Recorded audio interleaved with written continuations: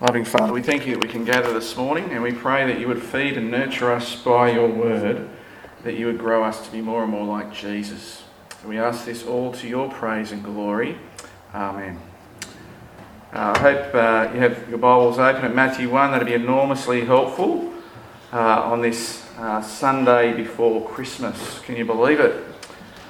With Christmas in mind, I want to ask the question, how do you think the birth of Santa came about? Who made Santa Claus is the question. It's a strange question, I know, but you know Islam was born in the 7th century, early in the 7th century, 600 years after the death of Christ. That's when Muhammad had his vision, and he decided earlier revelations of God were corrupt, and the rest is history. But did you know Santa Claus is even older than that? Santa means saint, and Claus is a shortened form of Nicholas. Saint Nicholas was a bishop who lived in Turkey in the 4th century. That's very early, isn't it? And history records this bishop's attendance at the Council of Nicaea. He is one bishop who signed off on the Nicene Creed. Yep, that creed we say every other Sunday in church. And St. Nicholas is someone who, understanding God's generosity to him, showed abundant generosity to others. He cared for the sick and the needy. He gave gifts.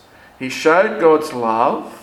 And that is worth remembering and giving thanks for. Absolutely. They even made a special day for St. Nick. What day was it? It wasn't December 25, it was December number 6. December the 6th. But it all got too much for people, didn't it? Nick and Jesus in the same month. Little wonder the 2 days have merged into one day. So Santa Claus is a modern take of a real historical figure. He is somebody anchored in history, and that is how the legend of Santa came about. But how did Christmas come about? Who made Jesus? Who puts the Christ into Christmas? Because it's not called Santa Mass, is it? Where did Jesus come from, and why? What is the point of it all? Well, our reading this morning tells us. Matthew chapter 1, verse 18. Can you see it? This is how the birth of Jesus the Messiah came about. His mother Mary was pledged to be married to Joseph, but before they came together, she was found to be pregnant through the Holy Spirit. Here is Joseph and Mary, and they are betrothed. And this is a binding arrangement that could be broken only by death or divorce. Can you imagine the news that Mary is pregnant? Joseph is suddenly not planning a wedding, he is planning a divorce. How humiliating for him, how angry and confused we might expect him to be. How will they get it together, this couple? Mary's pledged to be married, but she's pregnant. She's with child through the Holy Spirit. Verse 19. Because Joseph, her husband, was faithful to the law and yet did not want to expose her to public disgrace, he had in mind to divorce her quietly. Here is a huge moment in salvation history, and divorce is on view. This is scandalous. And at this point we might ask, well, why is Joseph in the frame? Kind of stands in the background in our nativity scenes. Well, why couldn't Mary just be a single mum? Well, one answer, of course, is because God's ways are not our ways. That is for sure. But imagine if Joseph was not in the frame. Would that devalue fathers everywhere? Maybe without Joseph, people might conclude that Mary is somehow married to God, or the mother of God, and that would be plain unhelpful. That would give her a status that exceeds that of Jesus. Have no doubt we should honour Mary. Yeah, that's true, but thank God for Joseph. To his credit, he takes the most private arrangement possible, and he does all he can to save her from public disgrace, even though it will cost him his reputation. Verse 20. Can you see verse 20? After Joseph thought about it, do you see that? After Joseph thought about it, he has a light bulb moment. Is that what it says? No, you can do all the thinking that you want to do, but what you actually need is an angel. An angel appears. And Joseph, son of David, said, Joseph, son of David, do not be afraid to take Mary home as your wife, because what is conceived in her is from the Holy Spirit. She will give birth to a son, and you are to give him the name Jesus, because he will save his people from their sins. So that which was off is now back on again. Now Joseph has clarity. Now he sees this in the context of God's work and God's plan. The angel said, and so the cloud of doubt and confusion lifts. So, back to our question, where does Jesus come from? Verse 18, conceived of the Holy Spirit. He's come from God. Or verse 20, do not be afraid to take Mary home as your wife, because what is conceived in her is from the Holy Spirit. Same message in Luke's Gospel. How can this be? How will this be? Answer, the Holy Spirit. The Holy Spirit means divine intervention. Notice it's not human initiative that brings Jesus into the personal life of Mary. Here is the miraculous how of new life. It is the work of the life-giving Spirit. That's the Spirit's job. His office, if you like, is to bring Jesus into human life. The Spirit here makes Jesus a living person inside human life. And so think about that for a moment.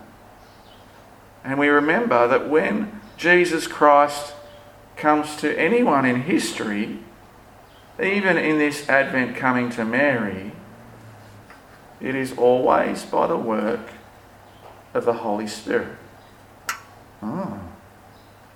And here, by the Holy Spirit, is God come in flesh. It's the answer that fits with everything else that we know about Jesus. And some will ask, well, is it necessary? Do I have to believe? Do I have to believe in this, conceived of the Holy Spirit? And my reply is, well, we say it in the Creed. Our estimate of the miracles like this one will depend on your estimation of Christ. And if Jesus is God, then why wouldn't you believe it? Why wouldn't you believe it if Jesus is God? Maybe some of us know the TV show entitled Who Do You Think You Are? Good title.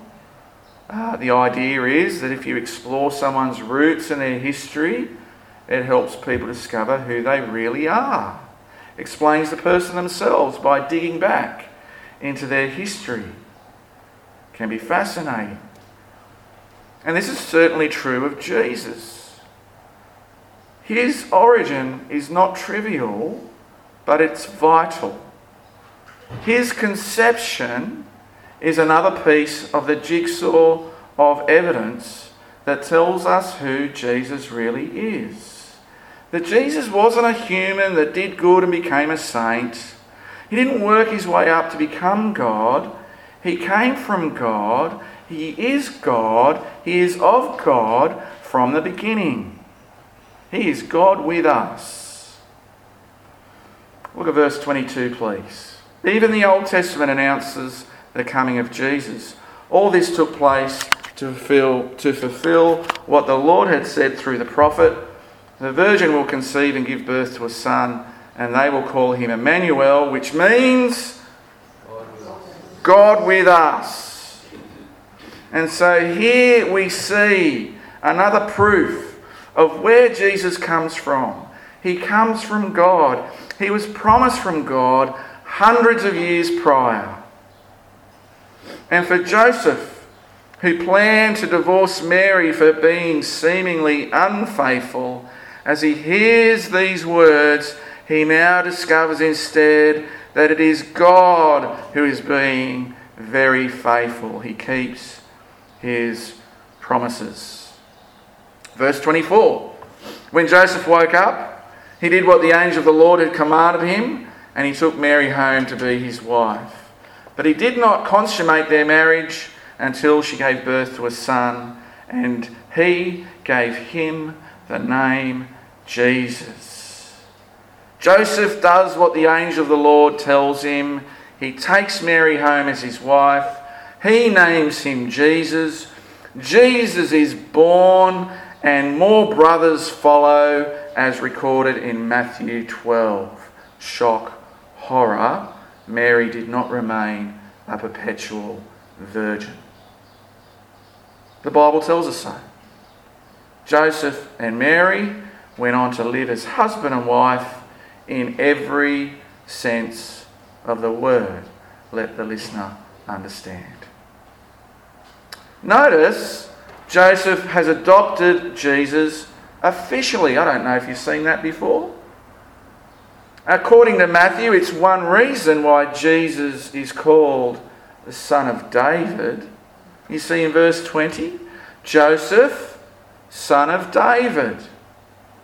And you see that earlier in chapter 1 very clearly. Abraham to David goes the genealogy. And then David to Joseph. And then in verse 16, and Joseph. And notice, Joseph is the husband of Mary. He's not recorded as the father here. Of whom was born Jesus, who is called Christ.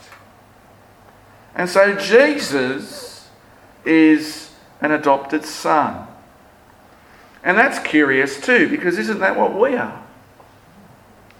When we come to faith, aren't we also adopted as God's children into his family? Ephesians 1:5, it's all there. And so Joseph is an example of faith and obedience. Despite confusion and other emotions, he gets a good run in Matthew's Gospel. But do you know that in every scene of Joseph, he does all these amazing, obedient things? How many times does he get to speak? How many times are his words recorded? And the answer is none. None. And so it's like his actions do all the talking. His hallmark is simply obedience. Prompt, simple, unspectacular obedience. He simply obeys God's word. So that's where Jesus comes from. Now, what did Jesus come for? Jesus has come for the big issue, hasn't he? Is the big issue morality? Is the big issue ethics and culture? Is the big issue the environment and climate change? Or is the big issue peace on earth? Well, peace on earth gets me every year, you know. That's a very popular one. And it still does my head in, because if Jesus came to bring peace on earth, well, why is the world still at war? Why is there still violence and hostilities? And of course, isn't the answer that if God is going to do something about peace on earth, he first has to do something about our lack of peace with him? Yeah, the big issue is peace on earth, but it's not Trump versus the Democrats or Syria. No, Jesus came to bring peace between God and people, that we might be reconciled to him. And so it's little wonder then that salvation history here is marked by the threat of divorce and the danger of a broken relationship, because we ourselves are broken. This is our state before God. This is the human condition. Our relationship is severed and broken because of our unfaithfulness. Our problem is human failure, sin. Our problem is our own rejection of God. And so don't we need God to intervene and speak to us, to give us his word? And don't we need God to set things right like he did for Joseph? Don't we need God to come to us by his Spirit and take the initiative? And hasn't God done that by showing himself to us in the person of his Son, the Word himself? God revealed to us in the event that bridges world history, the event of the cross. See, if Jesus is going to solve the problem of world peace, the problem of our peace with God must be first resolved. Our sin is the big issue. And Jesus came and took our problem and dealt with it himself. Your sin, my sin, is nailed to a cross. It is done and dusted. We cannot go to God on our own. We are not holy. We are not righteous, not even close on our own. We cannot go to God. So in Jesus, God comes to us. And it's why he's given the name Jesus, because he will save his people from their sins. And now he comes to us by his Spirit, his life-giving Spirit, which changes us and grows us and renews us day by day. And the question then must be, well, has he come to you? Has he come to you? You might have heard this story, I'll share it again anyway. Andrew White was the rector of St George's Anglican Church, Baghdad, and he said in an interview that Christians would still gather and celebrate Christmas despite the violence and threats against his church. In Iraq, the authorities have built a concrete wall around the building to protect the people that go there. When you enter, you have to pass through metal detectors, such is the threat. There has been mass killing of Christians. Many have fled homes and jobs due to fear. And the interviewer suggested, well, maybe it's wise then to cancel Christmas and the services just for the sake of safety. And what was his reply? He said, when you've lost everything, the birth of Jesus the Saviour is all you have left. Whoever we are, the one gift we cannot do without is Jesus, and he is the gift. Salvation is found in no one else, for there is no other name under heaven given to people by which we must be saved. So what is it you want for Christmas? The predictable answer is rain. And yeah, I'm with you. We're praying for rain. We desperately need rain, and that will fix things for a season. Others might say, well, we want an end to the bushfires. And yeah, I'm with you. I want an end to the bushfires. And that'll fix things for a season. But what Jesus offers is longer lasting than that. Our ultimate need is the right relationship with God, our Father, which makes Jesus the perfect gift, the one gift none of us can do without. And so at Christmas time, let's get about the business of sharing him. Amen.